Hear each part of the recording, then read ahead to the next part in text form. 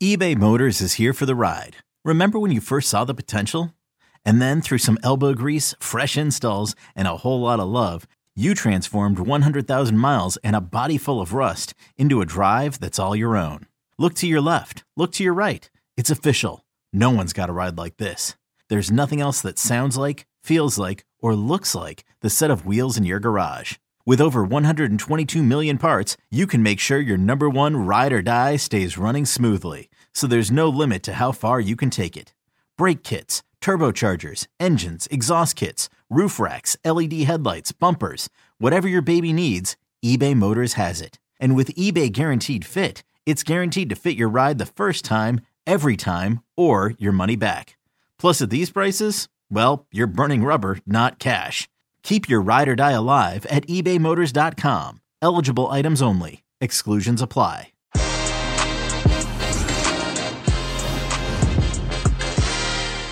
World Cup qualifying windows are over and normal service has resumed. Club football is back, and there's a lot to get through. A Milan derby with Scudetto implications for both teams. A reinforced Barcelona takes on La Liga champions Atletico de Madrid. Two league leaders face off in the FA Cup, and the Club World Cup gets underway in the United Arab Emirates. Oh, and let's not forget about the AFCON final. I'm joined by Christine Cooper, James Bench, and Michael Lahoud to break it all down. The Qué Golazo weekend preview begins right now. Hey everybody, welcome to Qué Golazo. Yes, the international window is over. Enough of Jimmy Conrad and Heath Pierce. My God, I was getting tired. I'm kidding. I love my American Wonder Slices. Thank you so much for being part of the family. Make sure that you keep on following on YouTube. We're getting closer to 10,000 subscribers. Amazing. Thank you so much. And if you're listening to this on audio, by the way, make sure to follow Qué Golazo wherever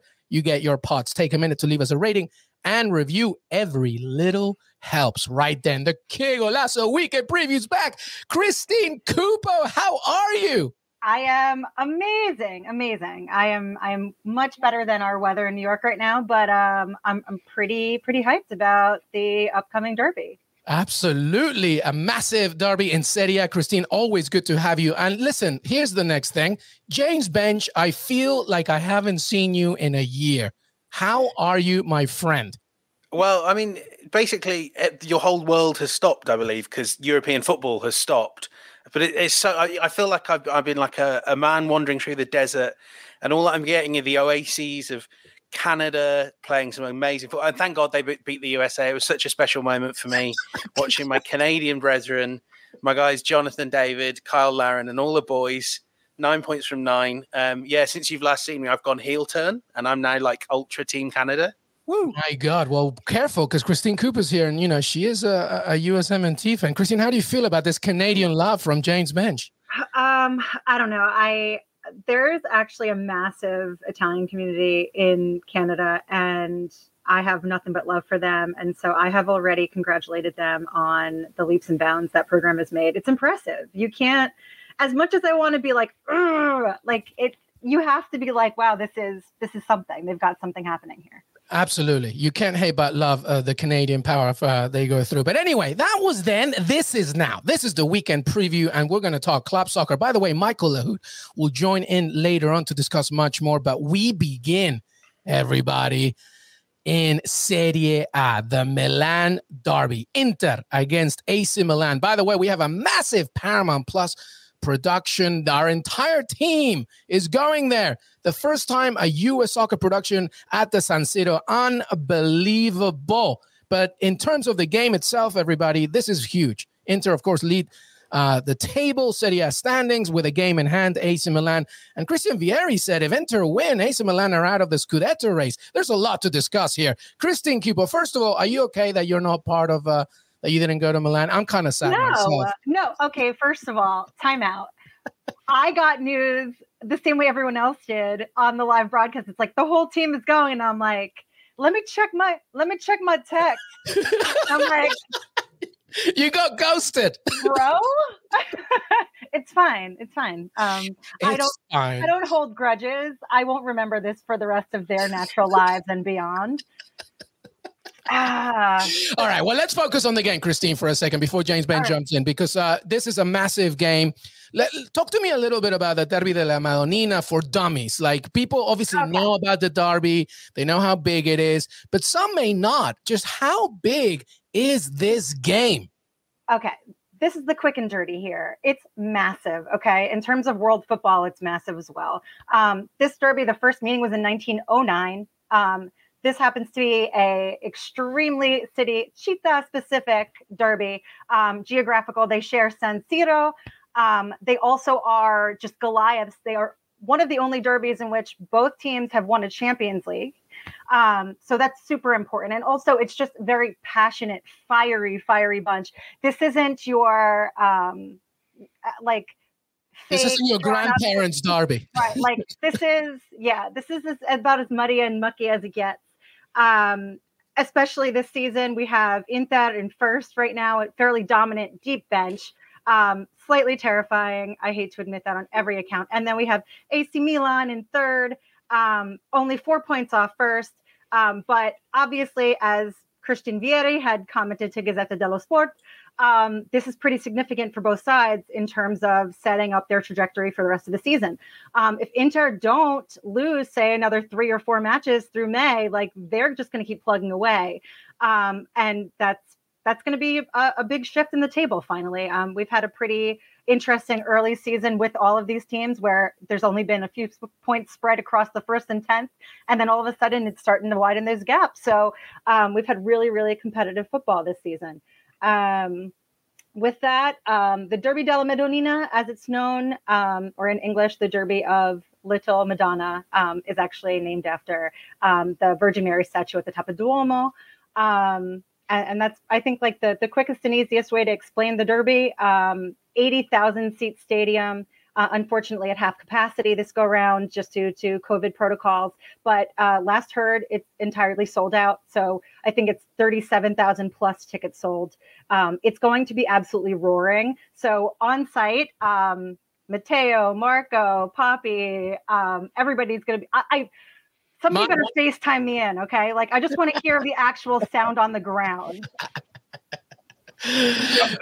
Yeah, it's going to be such a special game. But I think kind of on the foot, I mean, you know, as someone from North London, and I know, Christine, you're a bit of a goon. I think a lot of it with a derby like this one, maybe even compared to, you know, you have the Derby d'Italia. It's the fact that this is within your local community, that, you know, Inter fans or Milan fans, whoever's disappointed, you've got to go to work the next day, and you've got to go to the cafe, and you're going to be hearing about it from everyone. You know, as people connected to Arsenal, we know what it's like to give Tottenham fans endless grief because it's happened again to them. And that, you know, that I think that's what makes this one of the, if not the greatest derby in Europe. And what's really special at the moment, and I was kind of thinking back, it's not happened as much as like I would think, is that this is really a moment when these two are at the very top or near the very top. Obviously, Napoli separating the two. But even if you go back to the 90s when there was, you know, that maybe the talent level was at a similar level, was Inter were always a little way off what you would expect when Milan were winning titles. Inter weren't fulfilling their potential.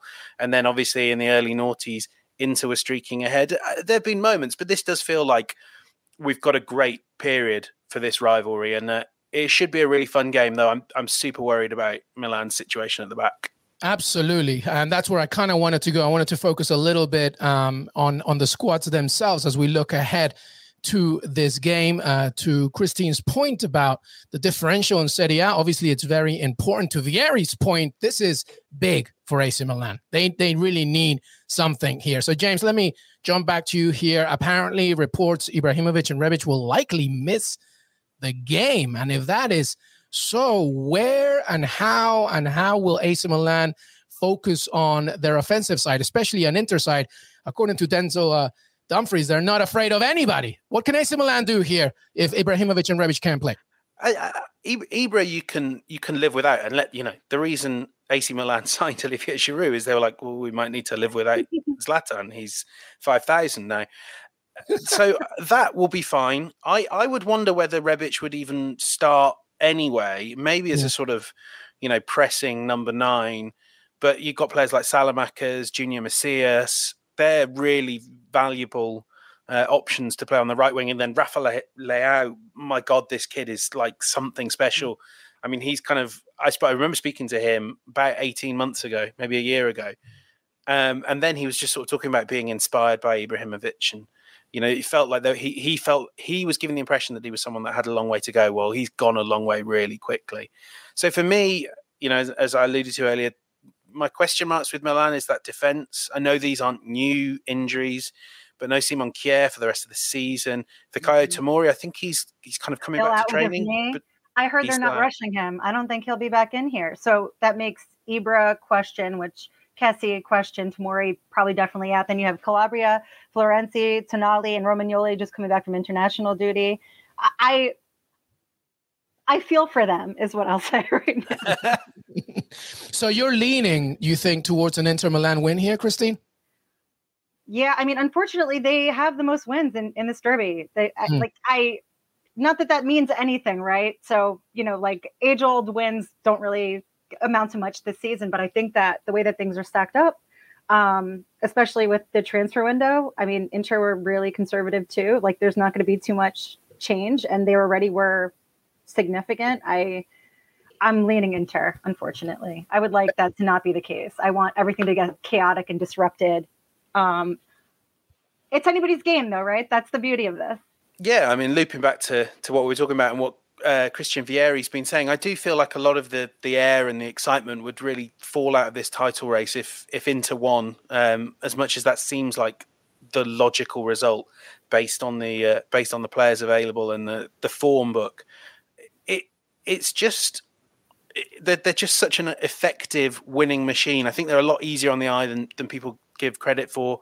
Francesco Porzio wrote really well, hard to say, about this a few weeks back on our site, about just how effectively Simone Inzaghi has managed what we're all kind of forgetting was a really tough start to life as Inter manager, losing Lukaku, losing Hakimi, losing Eriksen. They are not, I mean, they're good to watch, but they're a bit boring because they get results. And I think they could really turn this title race into a procession. And for Milan as well, suddenly you're looking over your shoulder, a Juventus with Vlahovic, Napoli, Atalanta. It's a lot more pressure on Milan, that's for sure. Yeah, I mean, and going back to Christine's point about, you know, how recently well they do against AC Milan. Inter have lost only one of their last 11 Serie A meetings against AC Milan. That was back in October 2020. And also to the other point away regarding, never mind the defensive side, Christine, of AC Milan. I mean, after their stalemate against Juventus, AC Milan could fail to score in consecutive league games for the first time since February of last year. They last drew successive league games in December 2020. So offensively, and if we're talking about Ibrahimovic not being able, Rebic, whatever, I mean, everything is pointing to an Inter Milan win. If there is somewhere, and by the way, I forgot about, Çalhanoğlu, who is going to be facing a little bit of a contentious derby. So where do you see it? If AC Milan can take anything here, Franck Kessie, we haven't talked about him yet. How important is he in this game? I mean, I think that everyone will have a significant role in this game, only because I just think that Inter are way more rounded and they have more at their disposal at this point. I don't know, James, what do you think? Yeah, Kessie, he was so good at AFCON. He's the potential maybe he is the player that can just win this midfield battle. It's tough, like Inter, that three of Brozovic in particular and Barella and then Çalhanoğlu a bit further forward. They're so solid and so hard to get the ball off and so hard to get past. I think Kessie at his best, he does have that dynamism, verticality, however you want to call it.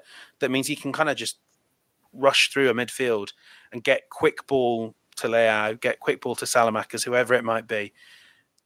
But, even as I'm saying all this, I just can't kind of talk myself into not Inter. Yeah, well, I like that. That's a hard sentence to say. Well, let's go into the score predictions then before we move on. James Bench, Des Norris, our producer, did put up those betting tips if you're watching on YouTube, so you can go back to that. But James Bench, give me your score prediction for this one. Yeah, I'll go 2-0 Inter.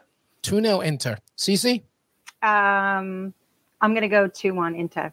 2-1. I think I'm going to go with 2-1 as well. I think Milan will get one. It might be a late one, but it will begin 2-0 and maybe a late goal for AC Milan. All right, let's move on here.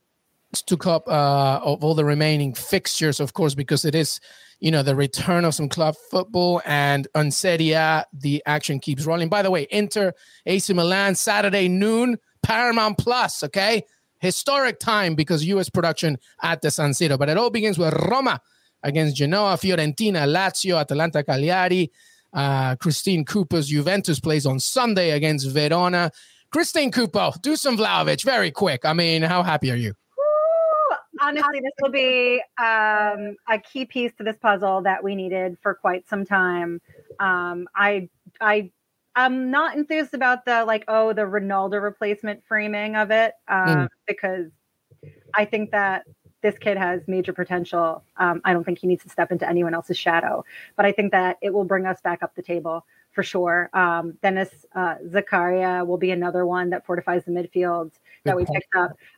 Some of the exits, honestly, Juve were huge winners this transfer window. They crushed it. Thank the gods. But they did. It was a very much of a Juventus is back kind of statement with Dusan Vlahovic, I feel. Mm-hmm. Absolutely. I just hope that he continues on his streak of just banging goals because that's what we need desperately. 100%. James Benge, anything to take note here from the weekend in Serie A? Yeah, I'm kind of hyped for seeing Vlahovic's old club, Fiorentina, not just because they will be super, super unhappy to have sold Dusan Vlahovic to Juventus of all teams. We know that the Fiorentina fans and the people of Florence, they hate selling to Juventus, goes right the way back to Roberto Baggio. I just hope, I'm begging you, any Fiorentina fans that listen, please don't trash your wonderful city in anger, please. They also, though, have a super exciting replacement for him, Artur Cabral, who they picked up from the Swiss league. Basel, yep. Ikone they also got Piatek. I think that Fiorentina were like the quiet, we're going to stuff this money in our bag from Vlahovic and just send us those three. It's fine. Yeah, so, it could be by default a good thing for Fiorentina as they can invest in many different areas. By the way, Des Norris, producer, thank you so much. Worth mentioning that Chucky Lozano did dislocate his shoulder during the international window for El Tri. That was against Panama. So, that's something to watch out for, especially as Napoli continue to try and fight. They've had a lot of injuries throughout, and they face Venezia this weekend. Christine Cooper, before we say goodbye to you, it's always good to have you. So happy that you're here. Anything else that you want to bring up? James Benge mentioned, we all know you're a Gooner as well. I don't know if you have any Pierre-Emerick Aubameyang thoughts or anything, but anything you want to say before we say goodbye to you, Christine? No, I'm still either optimistic or delusional enough to think that we can still clinch a top 4 spot in Premier League. James, please, I only have so much happiness that I can keep to myself, and this is one of those things, okay? But yeah, come on, you Gunners. But I think that's about it. I'm looking forward to just kicking back into the season and seeing, how these transfers play out. I think we're going to get a really, really interesting remainder of Serie A. So I love it. Christine Cooper, thank you so much for being here. That's C Cooper on Twitter. Make sure you follow her. She has an amazing dog called Gigi. I want a dog like that, but they're too good looking for me. I can't deal with a dog like that. But Christine Cooper on Twitter, make sure that you follow all her content. Of course, part of our CBS Sports team, specifically for Serie A. Thank you so much. Arrivederci, Christine Cooper. Grazie. Ciao a tutti. Ciao. We're going to take a break, and when we come back, we continue the rest of the action, including the FA Cup, the Africa Cup of Nations final, and so much more in Europe. Que golazo! We'll be right back. This episode is brought to you by Progressive Insurance. Whether you love true crime or comedy, celebrity interviews or news, you call the shots on what's in your podcast queue. And guess what? Now you can call them on your auto insurance too with the Name Your Price tool from Progressive. It works just the way it sounds. You tell Progressive how much you want to pay for car insurance, and they'll show you coverage options that fit your budget. Get your quote today at Progressive.com to join the over 28 million drivers who trust Progressive. Progressive Casualty Insurance Company and Affiliates. Price and coverage match limited by state law.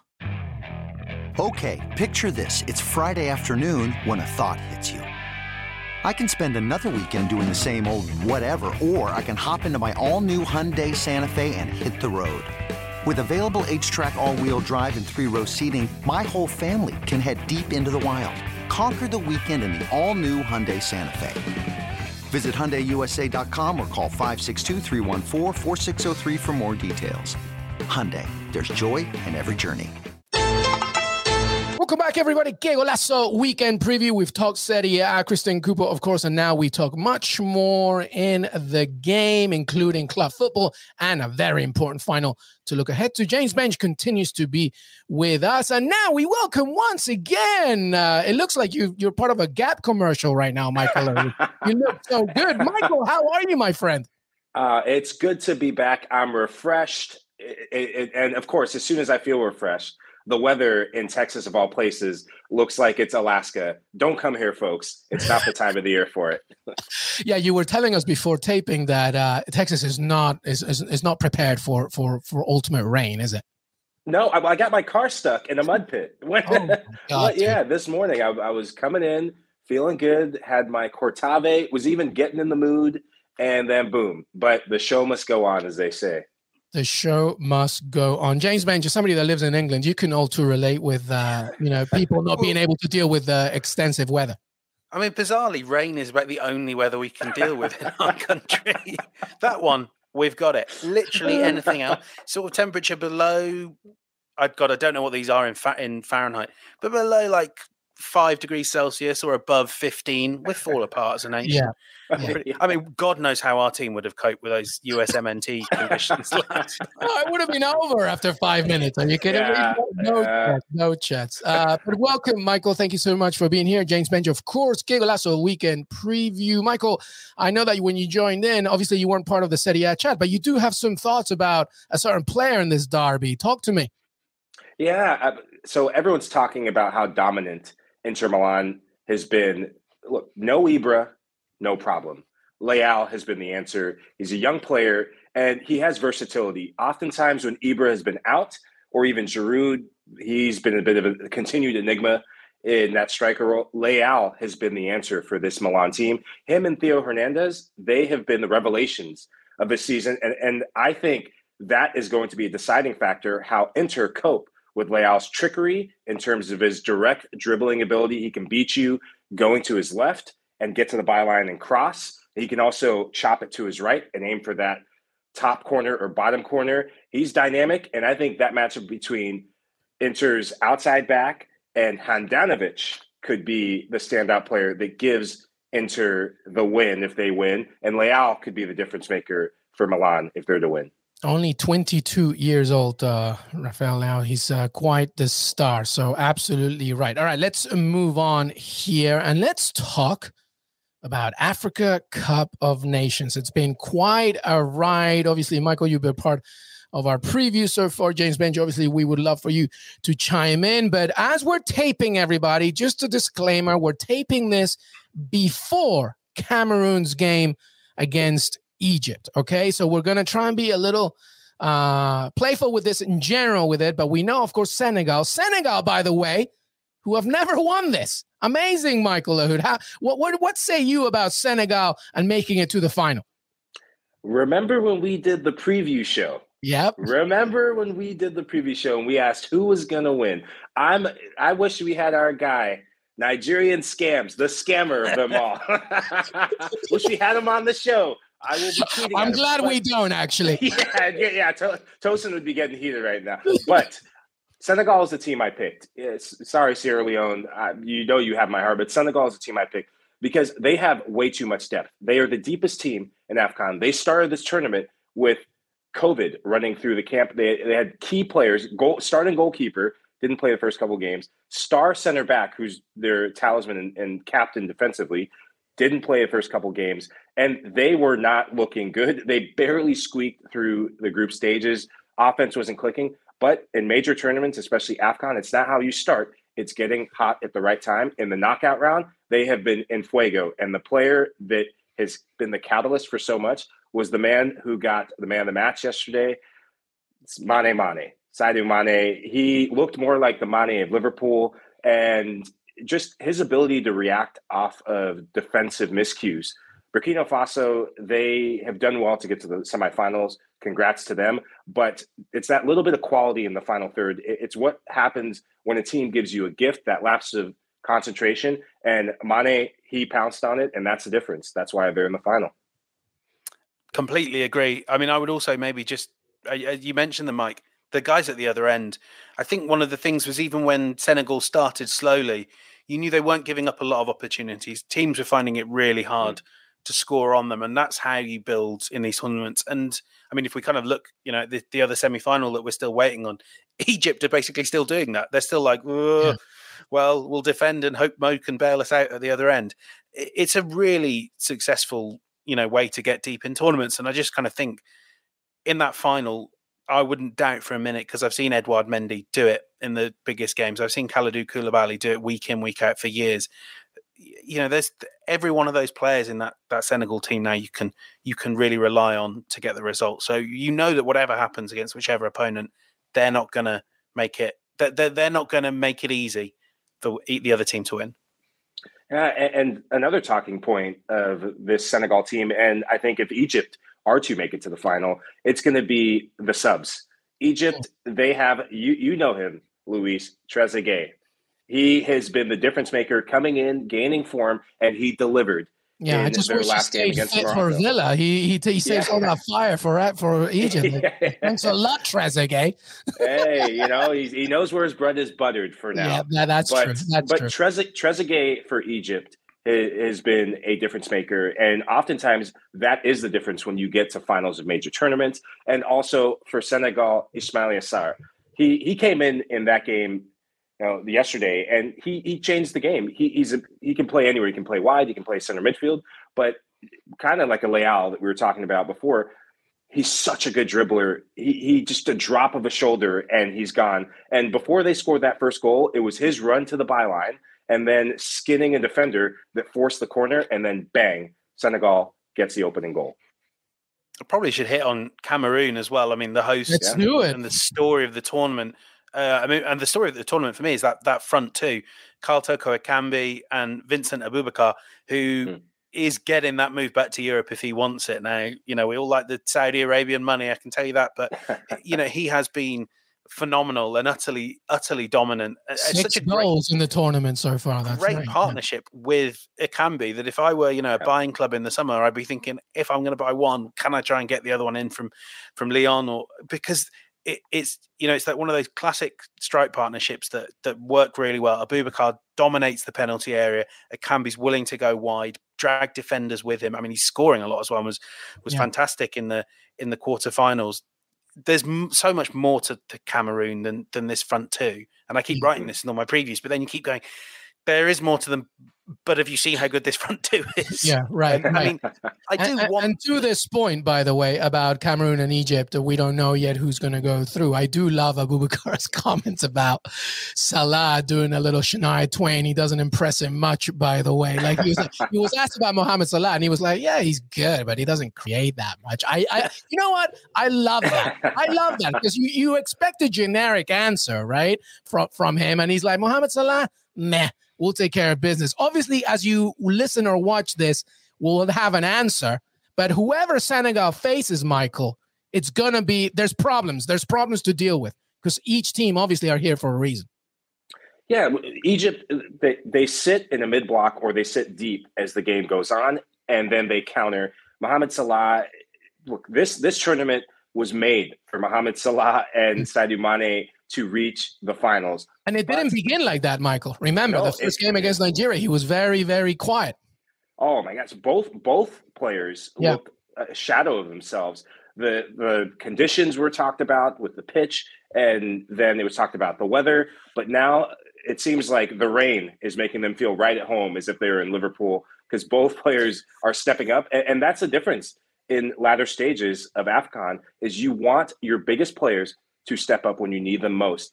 Last tournament, it was Riyad Mahrez who stepped up for Algeria. He banged in the winner, and that's why he's the captain. That's why they pay him the big bucks at City, and he leads his team. Now it's time for both of these players to step up. But as you said, Benji, you can't count out this Cameroon team. They have looked unstoppable. They're a juggernaut. The home fans, I think, could be the difference in the semifinal and final. But you still have to play the game, and it's oftentimes when you play the quote-unquote underdogs, like in Egypt, that's when you find out what your team's really about. And a stat that I remember, I want to do more research on it, but let's just say it's a Lahoud mood sort of stat.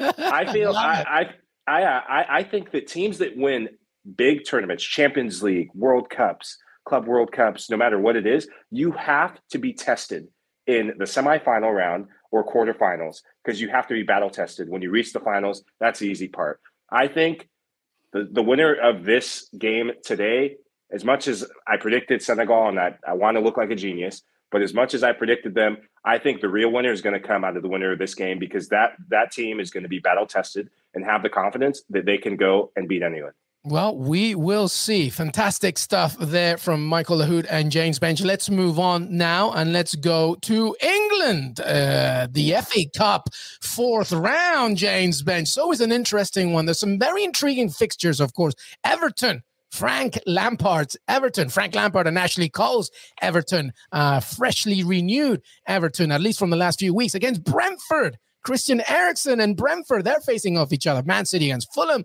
It's the league leaders against the league leaders, of course, in respective tables. And we'll get to other fixtures in a second. But talk to me about the FA Cup 4th round, James Benge. What are you looking at? I mean, that Everton game is going to be really fun, mostly because we've got the new manager in Frank Lampard and just a load of Frank Lampardy players. Dele Alli, Donny van der Beek, even guys like, I could definitely, he could turn Richarlison into another Frank Lampard style player. And I just wonder, are the training sessions just going to be sort of endless third man runs and cutbacks to the edge of the area? Lampard's doing that and he's like, Ashley, you go and do the defending. I'll work with these guys on slamming it in from 18 yards out. I mean, that to me is quite an exciting one. I think, then the one that I'm going to, just in hope, prayer of an upset, Chelsea, Plymouth, Argyle. I mean, that was my choice. Also, it's 7:30 a.m. Eastern time, 12:30 my time. So that means I'm done for the weekend, nice and early. Those are cracking games. And also, I mean, it's a shame that they didn't get a home tie, and it's a shame that they didn't get a Premier League team. But Boreham Wood from the Vanarama National League, for a team that I've never seen play, I've been to their ground dozens of times. They host the Arsenal under-23s, the Arsenal women's team. So seen a lot of that place. They're not at home.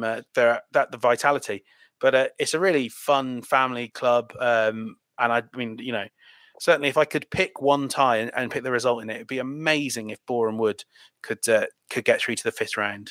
Maybe I think Bournemouth might rest a few players, because the teams that you see rotate the most at this stage, always the teams up at the higher end of the Championship who are thinking promotion is the number one priority. Yeah. You love to hate them if you're an Arsenal fan. You love to love them. Tottenham till I die. I think that the Spurs-Brighton game could be a really interesting one. Spurs, coming off that loss against Chelsea, looked like the Tottenham Hotspurs that you go home and you bang your head on the table if you're a Spurs fan. More of the same, and it'll be interesting to see how they respond. They've gotten a bit of rest. They've cleaned out some of the old garbage that was kind of weighing them down. Antonio Conte has more of his team now, and Brighton, they've been awesome to watch. I really like Mopue and some of their new signings that they brought in. Is it the Argentinian that came in, McAllister? Alexis McAllister. He's done really well. I really like him. He got COVID during the international window, by the way. So we'll see if he can recuperate in time. So that's a big issue. But to your point about Tottenham, Michael, they brought in some Juventus, faces. Kulusevski, he's a player. And obviously, of course, Rodrigo Bentancur as well. So, who would you have in that game then, if you were thinking? Because Brighton are a very well-managed team as well. You got to go Spurs. Antonio Conte, because solely of Antonio Conte, not so much down to the players. I think he's getting more of his imprint into this team, out with a lot of the old, in with the new, and he will have this team riled up for a response. Antonio Conte believes in cup competition, whether it's in England or in Italy. He'll have this team taking this very seriously. Yeah. I mean, the James, key you had thing a fun fact, James Bench. I want you to say it. You wrote it in your private chat, and I want you to say it. No, Des wrote it, but now I'm stealing it. Oh, my God. Des did write it. I'm sorry. Des, amazing. James Bench, say Des's comment on private messages, please. A fun fact here. I am the worst person to say this, by the way. Oh, wait. Des is saying he's joking. Des, you just completely say it anyway, James, and then let's hope it's true. His brother is named after the protagonist of Home Alone.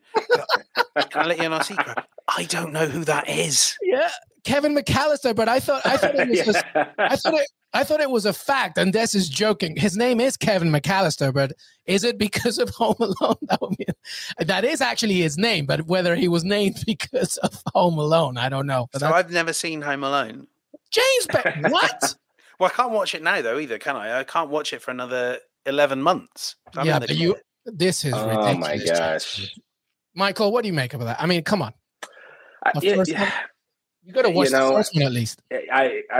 We did, total sidebar. We did what's your favorite Christmas movie of all time? And we chose Home Alone to kickstart the Christmas season. And just when you think you remember everything about Home Alone, I stand corrected. I know nothing. It's been decades since I've watched the movie, so I'm not the right person to ask. Well, James, how have you never seen? Okay, I don't want to stick to this so much, but this is really. Keep going. I just, if I'm watching a Christmas film, it's the Muppets Christmas Carol, and then that's a good choice. Yeah, I'm just okay. That's my Christmas film, and then it just looks a bit. It just looks a bit obnoxious. The kid. I knew you were going to say that. He looks a bit annoying. I'm not going to watch it. Yeah, shame on you taking care of that house by yourself. Can I talk about Antonio Conte? Yes, please. Yeah. I totally understand why he's made the changes he's made to that squad, and in particular that midfield, because every one of his more creative midfielders had kind of underperformed under him and beforehand. But I'm looking at the kind of midfields he's going to be putting out, and we think it maybe will be the 3-5-2. That's what he's used a lot. And I know that as well, that a lot of the creativity that comes in Conte teams comes from stretching the pitch as wide as possible, using the wing backs. He needed a right wing back, by the way. But I do think there's no one in that midfield squad who can just slip a through ball or can play a key pass. And I still think Spurs are favourites for top four. I think they'll win this game quite comfortably as well. But I do wonder if losing and sidelining all three of Ndombele, Ali and Lo Celso was worth doing. I think in particular, I know Lo Celso's not always fit, but he's okay. And I could see him doing what with Conte doing with Lo Celso, what he did with Fabregas, what he did with Eriksen. I found it a bit weird. I just want to make it clear. Did we compare Lo Celso to Cesc Fabregas? This comes so Jack Pitt-Brooke at The Athletic wrote a fantastic piece off the back of were you in this conversation as well, Luis, that Cesc Fabregas and Luis Garcia had for CBS, where they kind of spoke about how Conte stripped all the creativity out of Cesc Fabregas and then started again. And I know, look, as you say, Lo Celso not on the same level, but just someone that can create a bit more, play a few through balls. Well, I'll tell you what, that's not Rodrigo Bentancur. I was reading a few headlines over there saying, oh my God, maybe Conte has found his new Andres Iniesta or whatever. And I'm just like, what are you talking about? Calm down. Oh my God. So Michael, to that point that James Bench just said, Don, we'll wrap up FA Cup in a second, or now. But just before we move on, I feel like sometimes James does a little bit of a reverse psychology because he's saying Tottenham will get top four, not Arsenal. Do you think that? Do you think Tottenham can get as high as a top four spot? I think they have a very realistic chance, and it's not so much as down to their two center midfielders or the creativity in the middle of the park. It's down to what they have in attack. I think Steve Bergwijn, what he proved in that Leicester game, he's still an asset. Now you have a player who can come off the bench. Players have to accept their roles. I think that's what's been missing in this Tottenham team. But now when you remove the Dele Allis and some of the other players, now players have their roles established and you can move forward, and Antonio Conte can build his team in the way he wants. I think Min Song coming back healthy, that will be the difference. They need him in order to make top four. Him, Kane, Lucas Moura, and Burnwine, that front rotation, that's going to make the difference. Informed players like that get you top four. And then Kusulevski, of course, is part of that as well. And there's only one Premier League game in the FA Cup fourth round, Burnley against Watford. And that is your FA Cup fourth round. Let's move on now. Let's talk about La Liga. Spain coming back. Plenty of storylines, of course, but we have to begin with Barcelona. Newly revamped Barcelona. Amazing what a Goldman Sachs loan can do for you as they bring in a few talented players to strengthen that squad as they face the defending champions of La Liga, Atletico Madrid. James Bench, let's begin with you. This is a massive game. Adama Traore, Aubameyang, Ferran Torres. Can Xavi make it work? Can this finally happen? This is a big game for them, especially as they look to climb up that table. It's very interesting that he's brought in a striker that about 2 years ago, he very specifically said was not the sort of striker he wants in his team.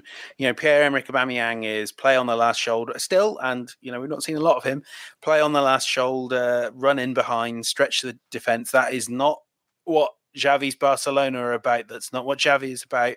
You know, we know this. He literally named Aubameyang and said, I wouldn't want a striker like Aubameyang. Now, obviously, the deal here is, you know, it's the deal with the devil of, we think this guy can get us back into the top four in a way. Yeah. Before we go into Barcelona, James Ben, you've written about Aubameyang and his relationship with Arteta and what happened at Arsenal. Anything to add? Because obviously Aubameyang said in his press conference, it was with him, basically.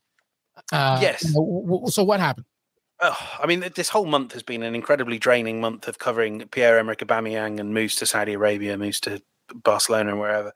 But there was a lot of, and I think Ober expressed this in his press conference, but people that know him well kind of explained to me that there was a real befuddlement and confusion as to how what they thought was one incident, and Arsenal will tell you it's a lot, but what they thought was one incident where he flew back a day late from visiting his mother who has been really ill. He flew back a day late, was at training when he was supposed to be, but just flew back on the wrong day. And that led to him, you know, basically being kicked out of Arsenal. And, you know, people around Arsenal will tell you, the minute the captaincy was taken off him, there was no way back. Never was. So he, you know, and he says in the press conference, my issue was with Arteta. I don't really know what happened, but it's not been nice. I've tried to stay calm. I mean, and that was totally true. He tried to stay calm until the last possible minute when he then flew out to Barcelona without either club being aware or having authorised it. I mentioned this on our transfer pod, but I was texting people at Arsenal going, hey, can you kind of give me some steer on where the deal's at? Because Aubameyang's in Barcelona. And they were saying, he's not in Barcelona. I was like, no, he is. Here's a video of him in Barcelona. It ended in quite chaotic fashion. But I mean, a real breakdown of relationships. Whether or not, you know, we're going to see the old Aubameyang, the striker that was 20 goals a season guaranteed, I don't know, because he wasn't like that. But he was moved around a lot at Arsenal. He was played out of position. The rest of the team was struggling. So we shall see. But it's certainly a change that I think Aubameyang really feels he needed and worked so hard, taking a big pay cut to get. I'm excited to see what he does. I was looking forward to seeing Aubameyang at AFCON, and COVID and really health complications ruined that. And it was a scary thing to see a player go through that in the midst of a massive major tournament, but also a big point in his career. Now, new pastures, hopefully greener pastures for his sake, because when he's on, he's a heck of a player. Arsenal fans, remember, he was the guy who put the team on his back and won you an FA Cup. So I always hate to see players when the relationship turns sour with the manager and then the club to go out like that. But such is life in European football. The player that I'm more interested in seeing how he impacts his team is Adama Traore. This guy looks like a WWE wrestler when he's on the field. And returning to Barcelona, by the way, because it all began there. Yeah. Oh, I love watching him play when he's focused, when his head's in the game. He needed a new challenge, and he could be the player that Barcelona fans are talking about, saying welcome home and thank you, and getting them into the top four. They're not out for as dramatic of a season that they had. They're in fifth place. No, yeah. I mean, Xavi has done things. Yeah. I mean, the only thing that worries me about Adama Traore, Benj, is that, again, just like we were talking about Aubameyang and how he's going to fit and et cetera, Adama Traore also is making me wonder, how are you going to fit here? Because, I mean, he learned the La Masia kind of way, but he's a very direct, go wide, penetrate the box. Xavi's about penetrating the box in a slightly different way. I'm not saying it's not going to work. I'm just very intrigued to see how it works out. I do have a theory on this. My idea is that even if we might see him play right wing early on, I think if you're going to get the best out of him for a team like Barcelona, right back. Yeah. Make him, and you have Dani Alves to teach him. Make him your next starting right back. He certainly has the strength to be able to defend, even if he's not got the technical chops. But if he's got no end product, it seems like an ideal solution is just to have him further back where he doesn't need to score, doesn't need to assist quite as much. So, yeah, it's still a weird signing and not the sort that Barcelona would make under normal circumstances. But I love watching this guy take on machine, will run past 5 players, then run past them all again just because he can. Yeah. I think it's worth the gamble. It's funny because he actually feels like he would fit better for Barcelona's opponent this weekend, Atletico Madrid, as opposed to Barca. But regardless, that's the game they're playing. And to Michael's point, Atleti are 4th, 36 points. Barcelona are 5th, 35 points. It's a big one. All right, quick score predictions in this one. Michael, what do you have?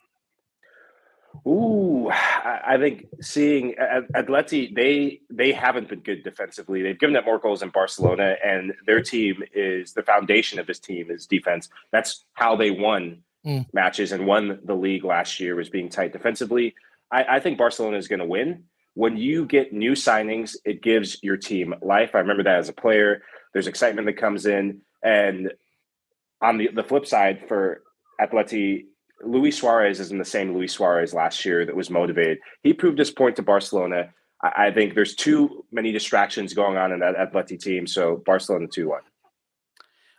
I agree with pretty much everything Mike said. But then you know what I do? I go, it's Atleti in a sort of big La Liga game. We know what they like to do here. But yeah, I think you can kind of almost, even from afar, and I'm not a Barcelona follower, but you can feel that the last few weeks has given them a bit of a lift. Maybe it's not the best way to spend all that Goldman Sachs money that you need to keep your club alive. But, I think Mike's right. I think they'll win. And as we're taping this, Antoine Griezmann is a serious doubt for that game, which would be a shame for Atleti as well. So that's a big thing to think about. Des Norris, let's throw up the rest of those fixtures in La Liga on the screen as La Liga returns. Anything there, Michael, that is catching your eye? Celta Vigo, Rayo Vallecano, of course, is a good one. Sevilla, by the way, let's not forget about Sevilla, who are really trying to fight and get that top spot once again. Anything from La Liga this weekend? I keep your eye on the Valencia Real Sociedad match. Real Sociedad, I like watching them play. They've had similar starts to the season where they come out like gangbusters, and there's talk of will they, won't they, and then they fade a bit more, where the depth of your typical top 4 teams, your Sevillas, your Madrids, in years past, your Barcelonas, Atletico Madrids, have been shown. But this is a big game for Sociedad. Valencia, they're such an enigma. They're not as strong as they have been in years past, but they will push you to the limit. They pushed Atleti to the limit a few weeks back when they played their last league game against them, losing 3-2. So it'll be interesting to see how Sociedad responds. Yeah, I'm with Mike there. Although this Valencia team looking quite fun young team now. Lakes Moriba and Brian Hill arriving. But I'll keep an eye on Sevilla as well. And I believe Anthony Martial is their luxury addition, which is great. It makes them sound like they've bought everyone hot chocolate for the stands. So I'm a big fan of that. I think he could. I just don't know what Martial could be. I think we will find out at Sevilla whether it's kind of the Man United vortex of making good players bad, or whether he could be a really, really good player, which I still think there's something there.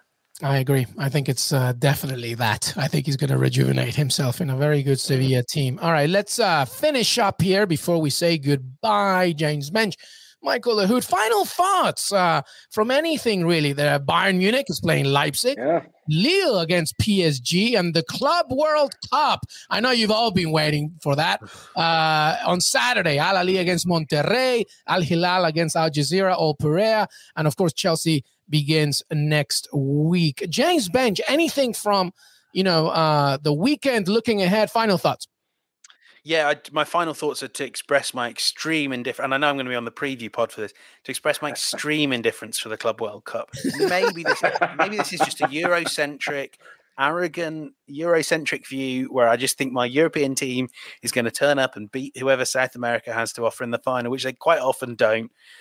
But by God, it's a bit boring, isn't it? I'm so glad you're part of our preview, James. Over in a week. Well, James, I'm really happy you're part of our preview for that, and I'm so excited to have you for that. That's hilarious. I can scarcely wait. Yeah. Michael, final thoughts, buddy. I'm looking forward to that PSG Lille game solely because PSG against Nice, they went from looking like Les Parisiens to Les Parisiens. They look bad. They've spent all this money just for the sake of trying to buy that Champions League trophy. They had somewhat of a plan in place that looked like it was the Mauricio Pochettino show, but now it's all coming apart. They're looking like the runaway brides of Liga, but these are the type of games that further sow the seeds of discord and discontent in the locker room. And I think a game like this against Lille could have bigger implications in the tournament that they're going after the most, the Champions League. If you have a bad result, then it's going to be a tough go for them in the next round of the Champions League. Yeah, and you know what? And I guess what does that say about Liga in itself? Because PSG are number one, 53 points, 11 points ahead of Nice.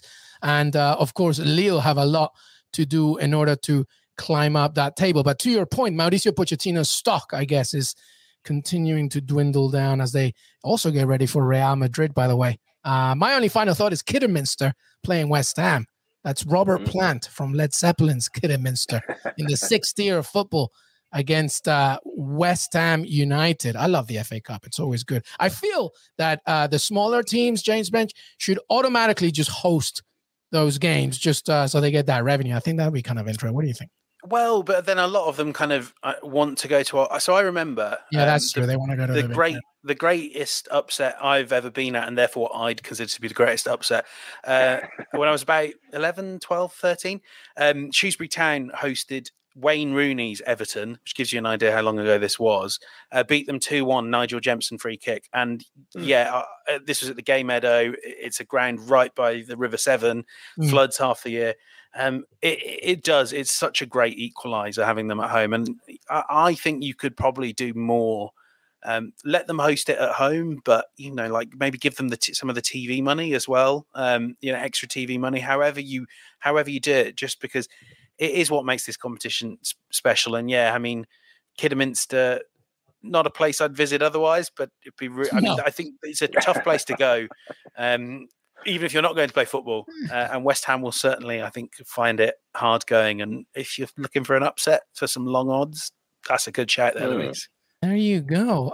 Michael, I knew that I stole a little bit of line from you, but anything else that you wanted to add? I mean, I know that you've got the PSG game, but if there's anything else, as we say goodbye, don't forget, by the way, to follow Michael on Twitter, Instagram, of course, and obviously the color analyst of Austin FC as well. MLS getting closer, my friend. Yeah, that was what I was going to say. I'm excited for a new MLS season with so much happening, especially the U.S. national team, the Canadian national team. The success of Canada. James loves Canada, by the way, Mike. Yeah, you know what, James? We just became best friends. I love Team Canada. We're going to Qatar to win it all. Oh, they're in. 1 point, they're in. But I love seeing the success of both of those national teams. And success, we put a lowercase s for the U.S. national team because they're still the jury's out on them. But both teams, they are the flagship for the talent that's being developed here in Major League Soccer and also abroad. My favorite player to watch, Jonathan David. I can't wait to see him get sold somewhere else. He is the best striker in CONCACAF. But it's been a joy to watch CONCACAF qualifiers, and now it's time for Major League Soccer. So looking forward to getting going on that front. I love it, my friend. I love it. And that is it, everybody. That's our weekend preview. Kristen Cooper was here earlier. Michael Lahoud, James Bench, thank you so much for being part of the show. James Bench, it's been so long. I'm so happy you're back. Thank you so much, brother. Well, it's good to be back. I'll see you soon to chat Club World Cup. I know you can hardly wait. I cannot wait. Michael, always a pleasure, buddy. Loved being back on. Cannot wait for today's other AFCON semifinal, and can't wait. Hopefully Tosin is watching this episode because, love you, buddy. But, looking forward to being right about Senegal. Absolutely. Nigerian Scams is always watching something, and 100%. But thank you so much for being part of the family, everybody. Que Golazo Pod on Twitter. James Bench, Michael Lahoud, LME as well on Twitter. Hey, by the way, we're nearly there to 10,000 subscribers on YouTube. Thank you so much for that. We're on Spotify, Apple Podcasts, anywhere you listen to your pod, CBS Sports, and your CBS Sports app. Club Football is back. Thank you so much. Have a great weekend. We'll see you next time.